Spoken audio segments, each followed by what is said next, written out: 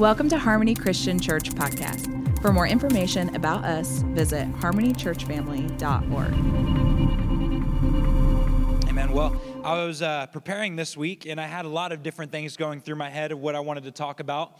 I was going to continue on talking about prayer and all of those things that we've been talking about the past couple of weeks, but I felt like the Lord wanted me to take a break from that to address a specific issue, and this kind of came earlier on in the week when I met with Sam Bowman this week, and we kind of had some similar talks about what I'm going to talk about this morning. And then our Wednesday night prayer group struck again, and in that I felt like the Lord began speaking some things.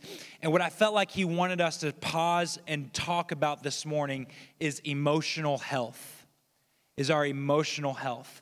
You know, the Lord wants us to be whole, spirit, soul, and body. He's not just concerned about our spirits. He's not just concerned about our relationship with Him and the spiritual side of who we are. He's concerned about our whole person. And what I felt like this morning, the Lord wanted to deal with some emotional issues in our lives, maybe some pain that we're still dealing with. And maybe this isn't going to be for everybody this morning, but I do believe it is for some that you are maybe dealing with just some emotional issues and maybe some brokenness. And I feel like the Lord is wanting to bring wholeness to you this morning. I believe He's wanting to bring some wholeness to you this morning. So that's what we're going to talk about this morning, is emotional prosperity. I don't know if that's a good way to put it, but that's the way we're going to say it. Emotional prosperity. So let's look here in Psalms 147, verse 2 through 3. It says, "The Lord builds up Jerusalem. He gathers up the outcast and brings them home. He heals the wounds of every shattered heart." He heals the wounds of every shattered heart. Now, I was trying to think of an illustration this week to share this idea with you, the scripture. And I got a story I want to tell you. And if I'm honest, I'm kind of stretching to make my point a little bit, but the story's worth hearing anyway. So, all right. So several years back, when was it? February 2015. We decided to take the youth to this special place called Sky Zone. Some of you already know where this story is going. So we took the youth to Sky Zone, and we had a pretty decent crowd. So we had Brandon and Shelby Farley come along to help us out, help us chaperone. So we went down, I think it was in Carmel or somewhere down there, and went to Sky Zone. And we're at Sky Zone. We're having a good time. We're all jumping on the trampolines. I'm over in the area where they have a dodgeball, kind of a little arena. It's on trampolines, and you've got these little dodgeballs, and they line you up, and you play dodgeball. So I'm over there, and I'm just taking care of business on all of these youth, showing them who's boss, making sure they understand, who's in charge. So we're over there, we're doing that, and I think it might have been Harrison. I can't remember if it was Harrison. You were there? Yeah, I can't remember who it was. Maybe Adam, I think were you there as well at that point? So a lot of people in this room were there for this. Someone, I can't remember who it was, comes over and says, "You got to come see what Kanani's doing, Kanani Price." So in everybody's relief in the dodgeball arena, I took a leave of absence and I left to make it fair for everyone else. And I left, and I went over to wherever Kanani was, which was kind of in a big open free jump zone. It was just it's just utter chaos in this zone. Like there's trampolines everywhere. There's kids from 3 years old to 20-some years old jumping around on the trampolines, and it's just it's crazy. Pandemonium. There's a D in there. I was going to say pandemonium, but that didn't sound right. So, yeah. So it was crazy. So I get over there, and I'm watching, and in this zone, there's trampolines all over on the ground, and there's trampolines on the walls going up at a 45-degree angle. And Kanani is jumping. I don't know how old she would have been at this time. Anybody? Have any idea? 2015? Probably maybe a sophomore or something. Anyways, what was it? About 15, yeah. So she's jumping on the trampoline, and she's jumping off the 45-degree wall and doing backflips just over and over again. And it was awesome. And my ego said, I can do that. And so I go over there and I'm like, hey, that's pretty cool, but I'm going to one-up it. I'm not just going to do a backflip. I'm going to jump up, hit that 45-degree wall, do a twist into a front flip, and land on my feet, right? Because I'm awesome like that. So I attempt it several times, and I'm getting the front flip, but I keep landing on my butt every time. I'm not landing on my feet, and it's really aggravating me because I'm like, I've got to stick the landing.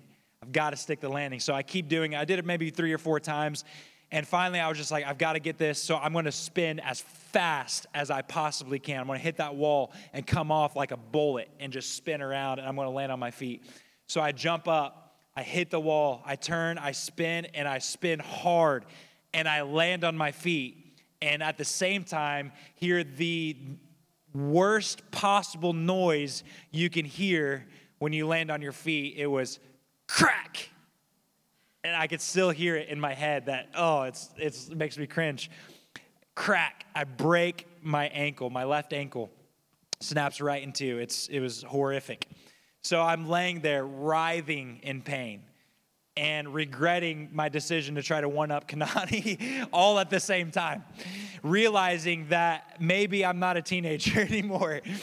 And so I'm laying there, I'm writhing in pain. Remember, chaos all around. Just because I'm hurting and I'm broke my ankle, everybody is still jumping, going crazy. So I'm like hopping around, bouncing like this on the ground, my ankle broken, just utter craziness. There it is again.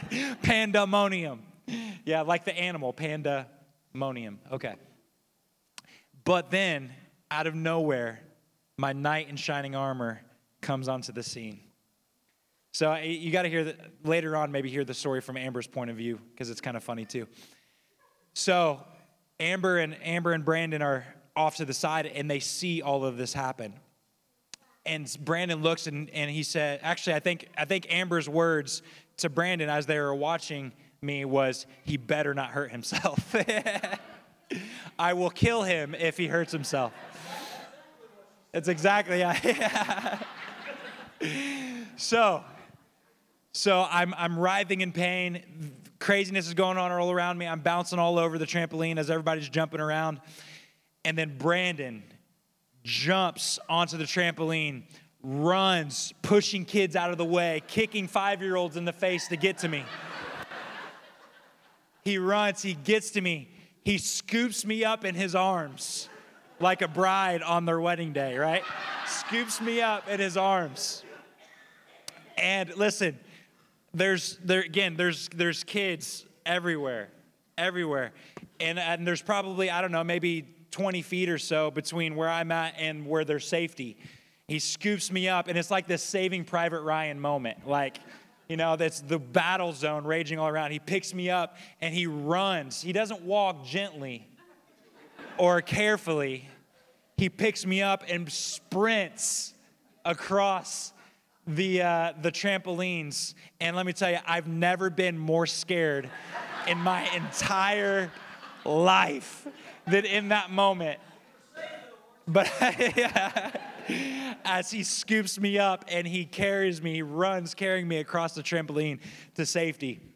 The rest of the story, we get over there, he helps me down, we end up at the hospital, totally broke my ankle, got screws in it still, really nice looking scar. So to remember, I'll never forget that day. That scar will always be a reminder of Brandon saving my life that morning. So what does any of this have to do with this scripture? Well, let me tell you, it doesn't honestly have a lot to do with it. But the Lord builds up Jerusalem. He gathers up the outcast and brings them home. I was laying there with a broken ankle. Brandon, it's hard to be serious. Brandon gathers me up and he brings me to safety. The Lord gathers the outcasts and brings them home, and then he heals the wounds of every shattered heart. And what I believe the Lord is wanting to do this morning is to bind some of you up. Some of you are still in the middle of the war zone. You're still dealing with the emotions. You're still dealing with the pain. And what I feel like the Lord wants to do this morning is gather you up, take you safely off of the battlefield, and then bind and heal your brokenness, to heal your wounds. Amen. I feel like the Lord this morning is wanting to heal our emotions, our anxious thoughts, the stress we've been under, and the fear we've been under. And I'm not just talking about the pandemic in this morning. And maybe some of this is for somebody who's dealing with some of these emotions during the pandemic. I know that emotions have been running high, anxiety has been high, stress has been high, all of that. But I'm meaning even just everyday life. Just because this virus happened doesn't mean the pain that you were dealing with before has just subsided. And so this isn't just about the virus this morning. This is about any sort of brokenness that you've been dealing with and that you've been fighting inside of you even before the virus. Psalms 35:27 says, "Let them shout for joy and be glad who favor my righteous cause. And let them say continually, let the Lord be magnified." Listen to this. "Who takes pleasure in the prosperity of his servants." Who takes pleasure in the prosperity of his servants. The Father wants us to prosper in all of things. This verse, when people hear the word prosperity, their mind immediately goes to finances. Do you know what the word prosperity means here in this verse? The word prosperity in this verse means peace, success, welfare, a state of health, friendliness, deliverance, and salvation. Prosperity goes way beyond finances. It goes way beyond wealth. Prosperity, according to the gospel, according to the Psalms, prosperity is our emotional and well-being of our entire whole being. That his desire for you is to prosper in all things. And he takes great pleasure in making sure that you are whole. He takes great pleasure in making sure that you are whole. So that's where I feel like the Lord is doing this morning. He's wanting to make sure that we are whole. I believe the Lord wants to restore peace to our souls, and he wants our minds to be able to rest in the middle of every storm. Amen? Philippians 4, verses 5 through 6. It says, "Don't be pulled in different directions or worried about a thing." Don't be pulled in different directions or worried about a thing. It's easy. Let me use this virus as an example. It's easy during this pandemic to be pulled in every direction.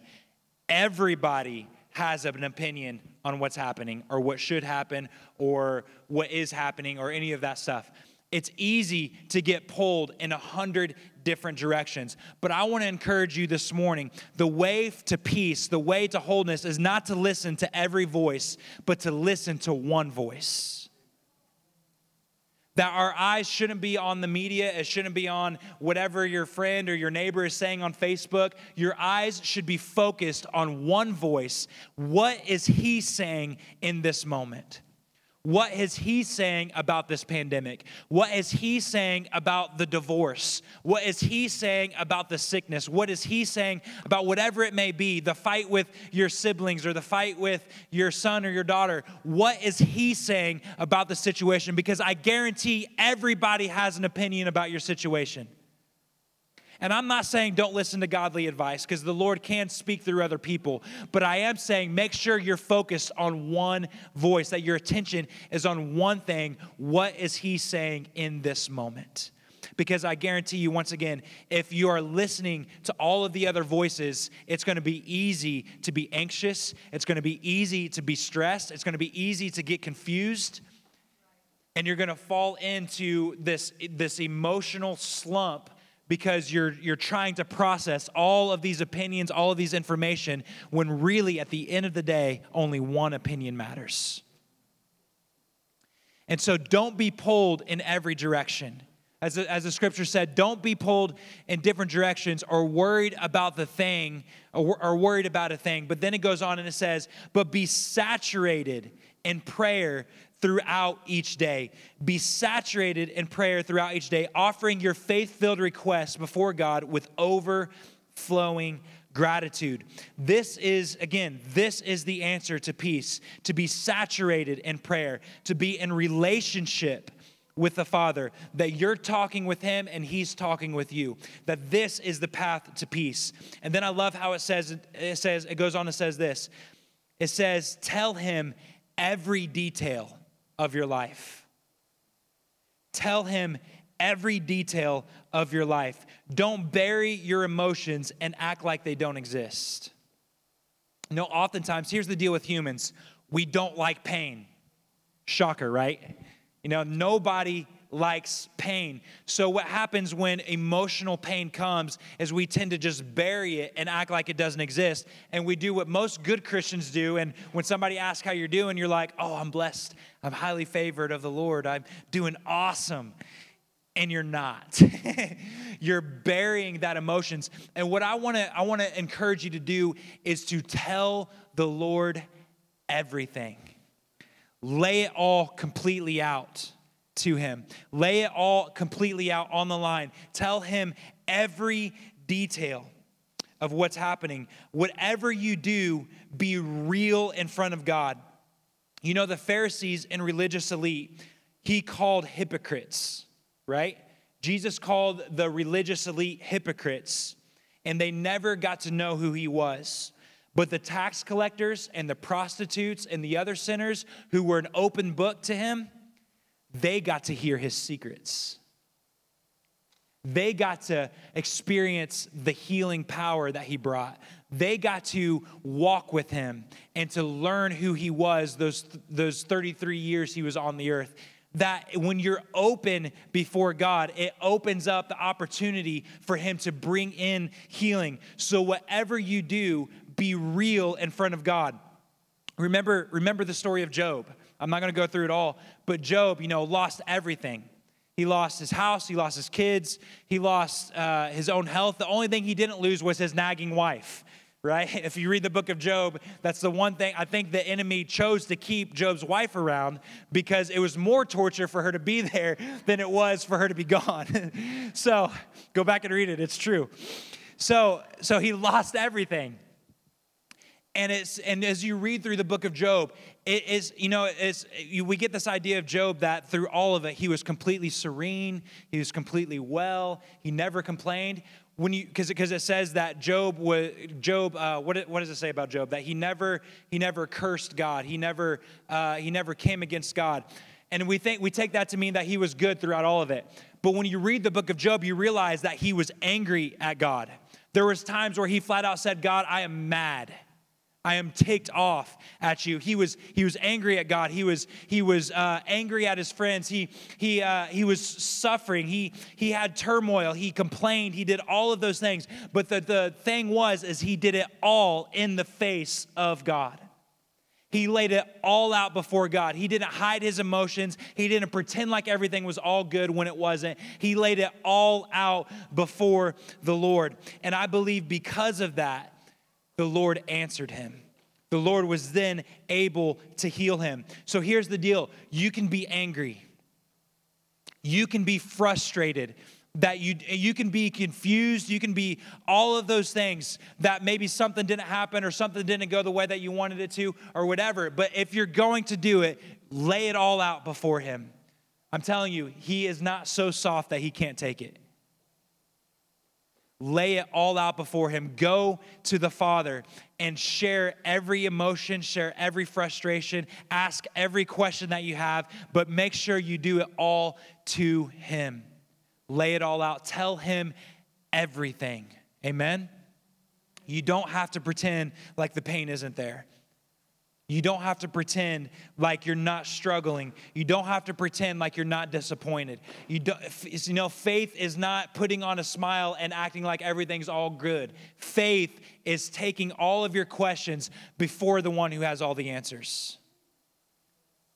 Faith is taking all of your questions before the one who has all of the answers. 1 Peter 5:7 says, pour out all of your worries and stress upon him and leave them there.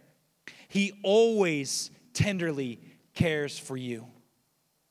Pour out all of your worries, all of your anxieties, all of your stress on him. And then I love that. Leave them there. And he always tenderly cares for you. So don't feel bad if you're disappointed. Don't feel bad if you're stressed. Don't feel bad if you have anxiety. Whatever it may be, just make sure that you lay it all out before the Father. Amen? I love that the scripture doesn't end there, though. Amen? Amen. Cool. Verse 7, I'm glad you're all excited too. No. Verse 7, it says, the peace of God,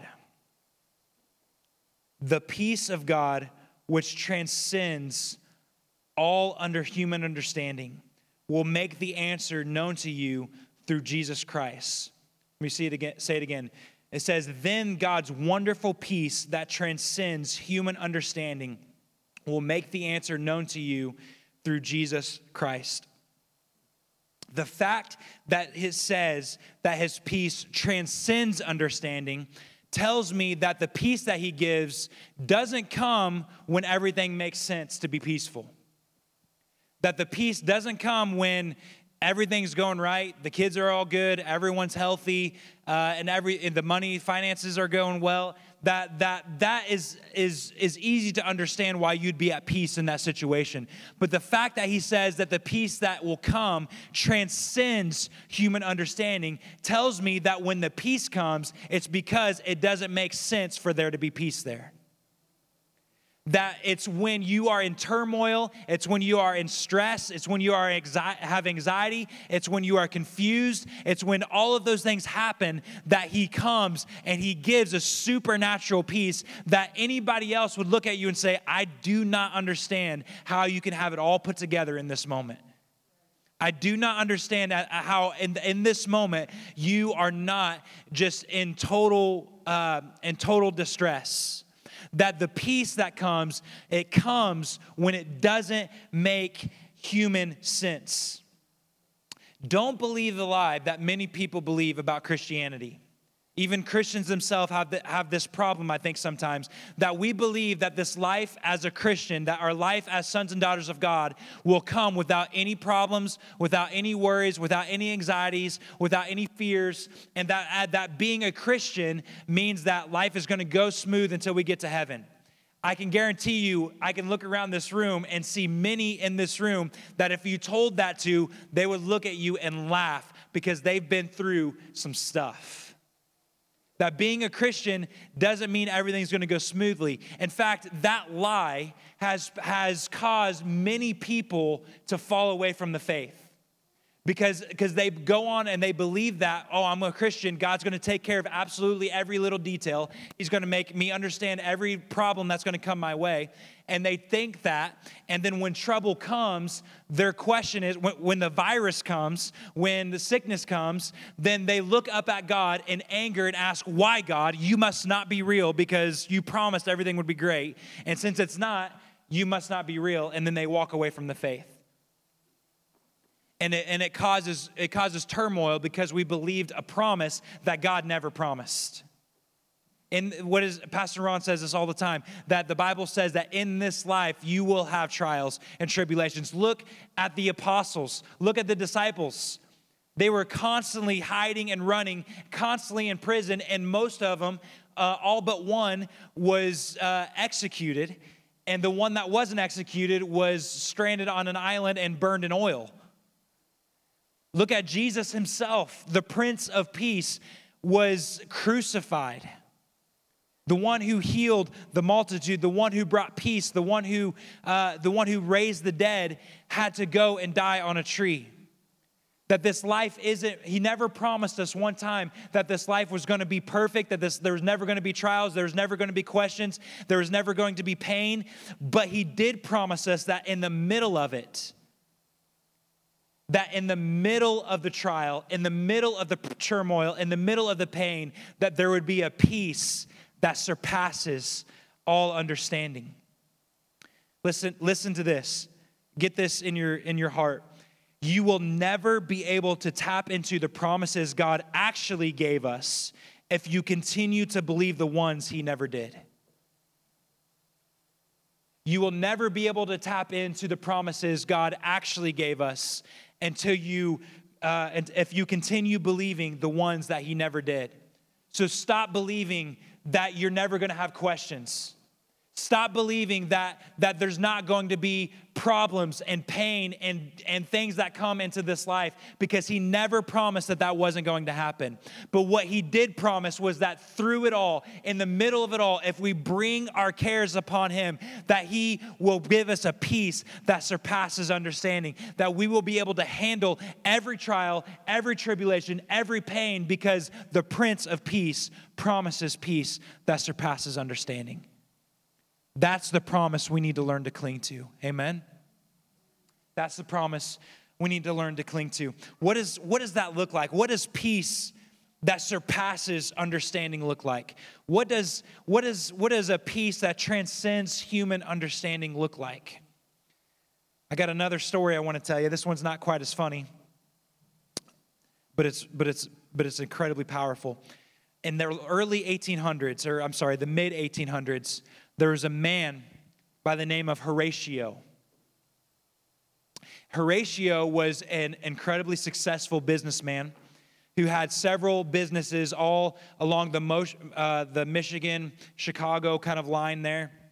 And several successful businesses, was a wealthy man, was doing really well. He was married to a lovely lady named Anna, however you would say it. And he had 5 kids. He had 4 daughters and 1 son. The youngest was a son, so you can kind of see what happened there. Daughter. I guess we'll try one more time. Son, You've all heard those stories. So he had 5 kids, 4 daughters, and 1 son. Everything in Horatio's life was going smooth. He was kind of like Job in a lot of ways. He was faithful to the Father.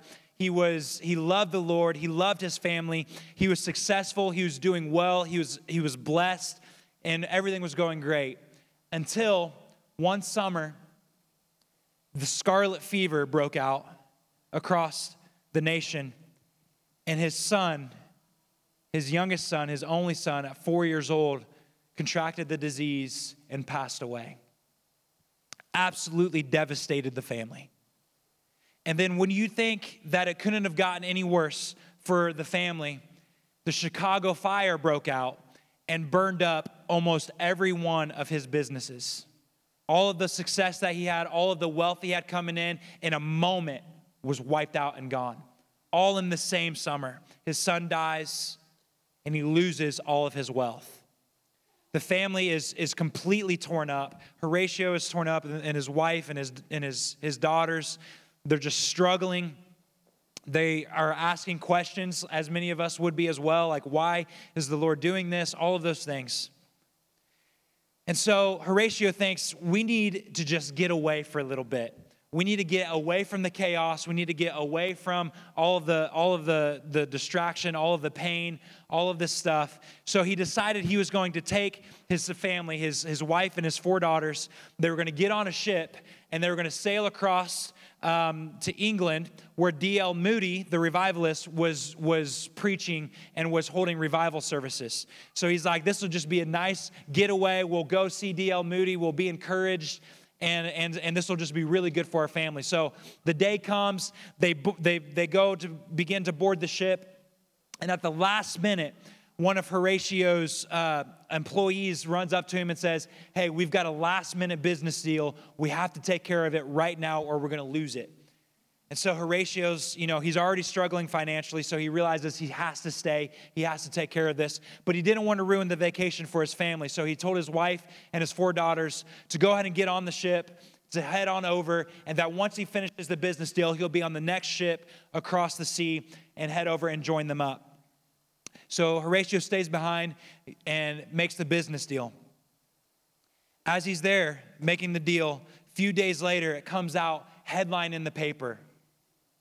The day the French ship, I was going to try to pronounce it, but it's not going to work. The ship that his wife and his daughters were on, the headline said, the crash in the ocean, over 200 people dead. His 4 daughters and his wife were on the ship. For days, he didn't know what to think. He knew there were some survivors. He didn't know if his daughters and his wife were some of the survivors or not. He had no idea what was going on because back in those days, obviously, they didn't have fast communication. So he's trying to figure out what's happening. And then a few days later, he gets this letter from his wife. He gets this letter from his wife. The letter has 6 words on it. The letter has 6 words on it, and it says this. Sorry, I'm trying to find it.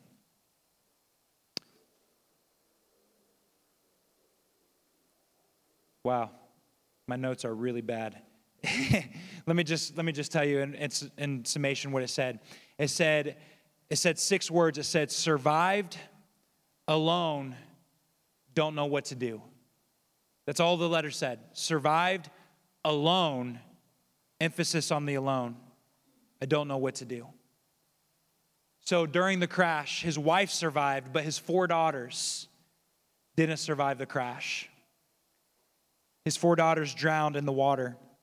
His wife survived, but his 4 daughters didn't. You know, they say that this disaster, this shipwreck, was the greatest disaster in naval history until the Titanic. Just to give you an idea of how severe the loss was. So there Horatio was, his wife in England.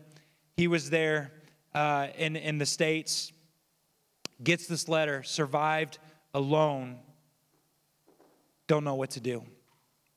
So Horatio, as fast as he can, jumps on a ship and begins making his way over to England to be with his wife. While he's on the ship, while he's sailing over the waters, the captain of the ship calls him to the bridge. And he says this, the captain says this, a careful reckoning has been made, and I believe we are now passing the very place where the Ville du Havre, which was the ship, sank.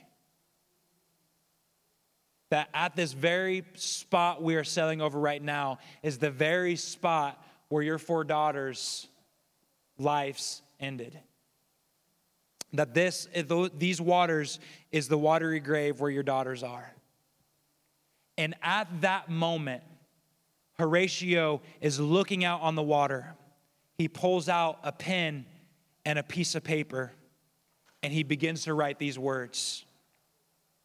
When peace, like a river, attendeth my way. When sorrows like sea billows roll, whatever my lot, thou hast caused me to say, it is well with my soul. Imagine what he's feeling in that moment. You can hear what he's feeling in the words of the songs as he's looking out in the ocean and he's seeing the waves crashing up against the ship. And then he writes, when sorrow like sea billows roll. Then he says, whatever my lot, thou hast caused me to say, it is well with my soul. What does peace that surpasses understanding look like? What does peace that surpasses understanding look like? It looks like Horatio Spafford standing at the edge of the boat, looking into the waters where his daughters had passed away and writing, whatever my lot, you have caused me to say, it is well with my soul. That peace that passes understanding isn't without grief. It isn't without sorrow. It isn't without pain.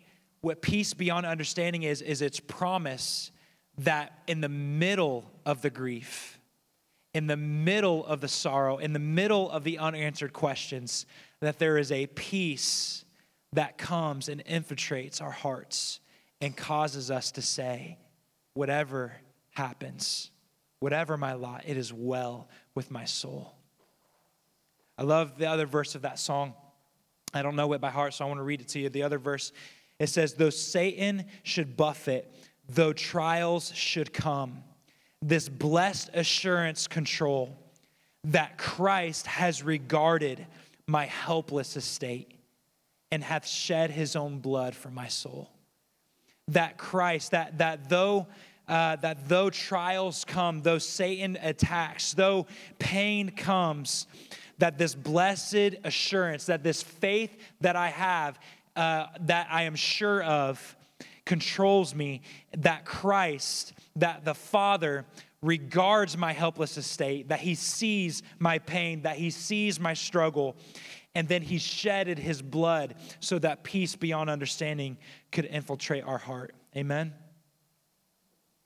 So that's what peace beyond understanding looks like. It's not lack of grief. It's not ignoring pain. It's just peace in the middle of it. But I love that it doesn't stop with just peace in the middle of grief. Isaiah 51 verse 3, which is a verse we've been reading a lot lately. It says, "Indeed, Yahweh will comfort Zion, restore her, and comfort all her broken places. He will transform her wilderness into the garden of bliss, her desert into the garden of Yahweh. Joy and laughter will fill the air with thanksgiving and joyous melodies." So here is the promise, that in the middle of the brokenness, he will give you peace, but he won't leave you broken. That it doesn't end with just a peace in the middle of the brokenness.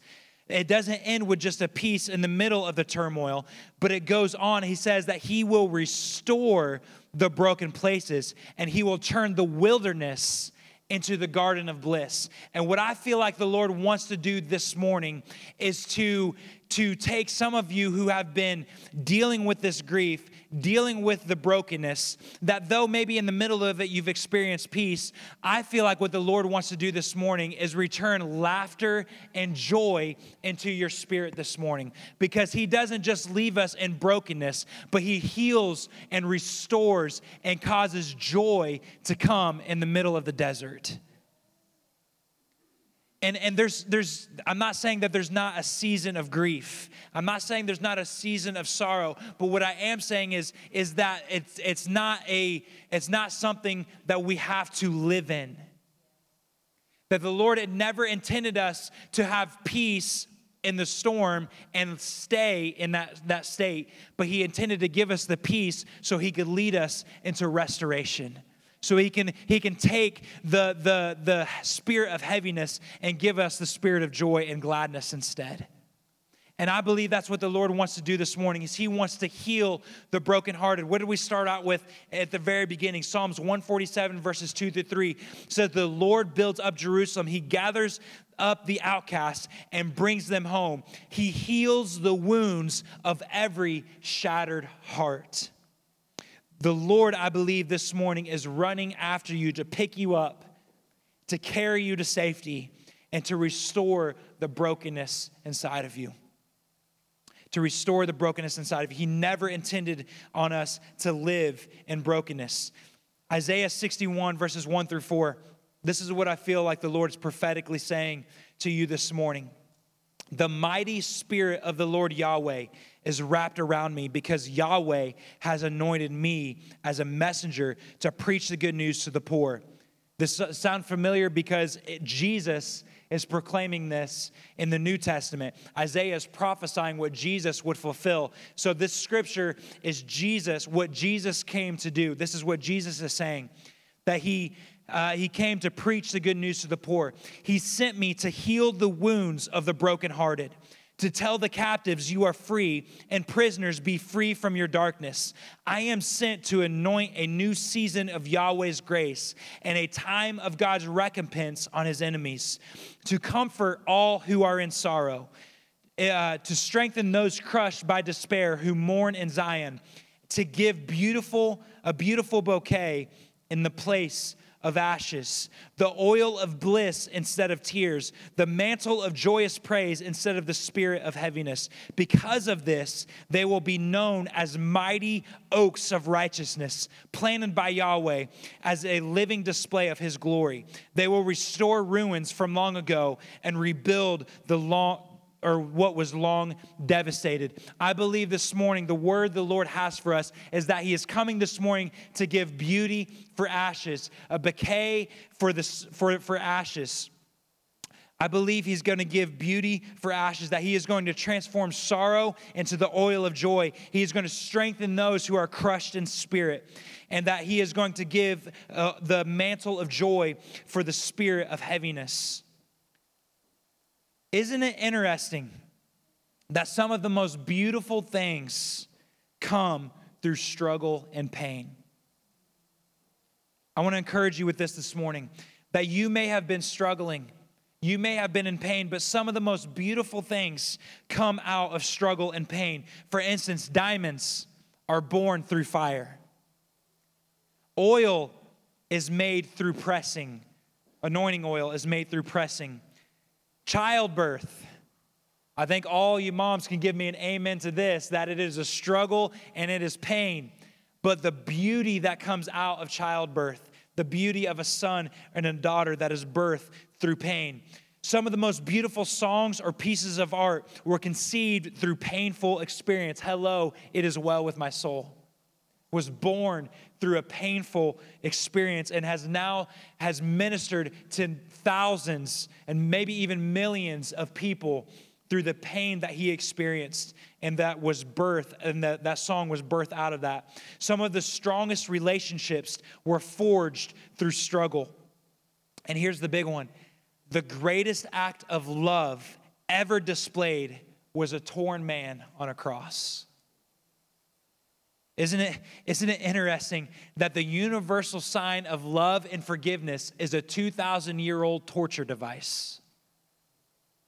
That when anybody in the world sees the cross, that they understand immediately that it is a picture of love and forgiveness, that beauty came from the ashes, that joy comes from the struggle, that strength comes from the pain.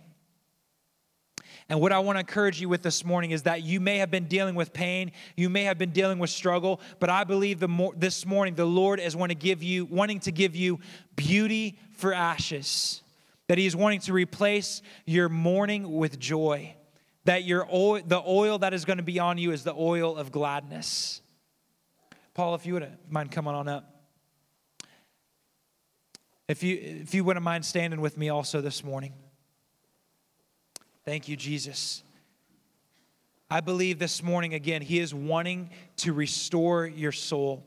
You know, at the beginning, we started this whole message with this thought that the Lord takes pleasure in the prosperity of his servants. And what I believe the Lord wants to do this morning is begin to prosper you once again.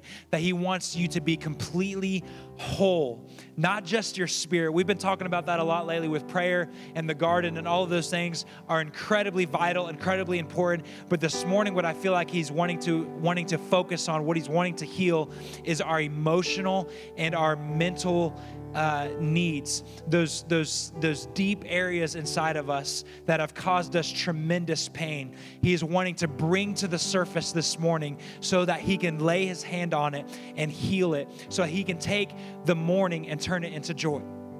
Take the mourning and turn it into joy. That he is going to give this morning beauty for ashes. So what I want to do this morning is this. I want to invite you, whoever that may be, that if you are dealing with an emotional struggle, or it's just a painful experience that you've been dealing with, if you're dealing with an emotional problem or a stressful or an anxious situation, then what I want you to do is I want you to come up to the altar and just meet the Holy Spirit here. And I believe in that place there's going to be this exchange. There's going to be this exchange that takes place, that there's going to be beauty given for ashes, that there's going to be oil of gladness for the spirit of heaviness. And I believe that when you walk out of here this morning, that weight that has been on your shoulders, that stress that hasn't been able to leave your mind, those anxious thoughts that haven't been able to leave your mind, that keeps you up at night. I believe there's going to be such a peace and such a joy that fills those areas that you're going to be totally surprised at how good the Father is. So as I begin to pray, I just invite, if that's you, to come on up this morning. And we'll just pray for you even from up here. But right now, what I want you to do is just to lay it all out before the Lord, just like it says in Psalm or Philippians, to lay it all out before the Father, and to let Him come and to bring healing to your spirit. So if that's you, go ahead and come on up as I pray. Jesus, hallelujah. God, I thank you that you are the one who gives peace that surpasses understanding. Father, that it says in Isaiah 61 that you have come to restore those who are in mourning, to restore those who are dealing with emotional problems, Father, with emotional pain.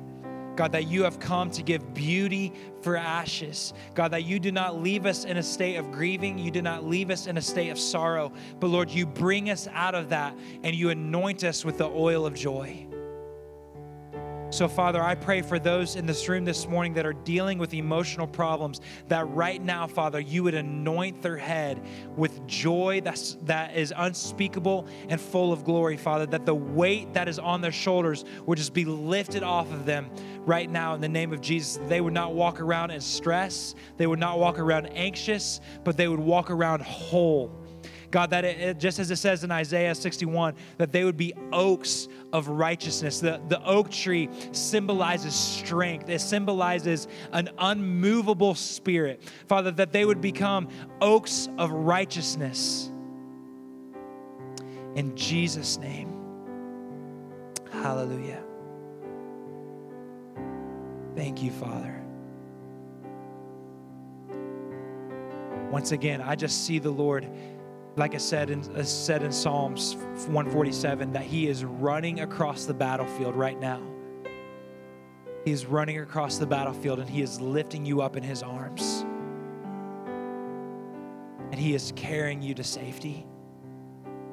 That some of you have been in the middle of the war zone for a long time, and I just see this morning that He is lifting you up in His arms and He is carrying you to safety. And He is binding up your wounds, those broken places, those broken things, those open wounds. He is binding up together and He is causing them to be healed and to be whole. That you no longer have to spend your days suffering on the battlefield. But He is lifting that weight off of you right now and He is binding up those wounds. In the name of Jesus.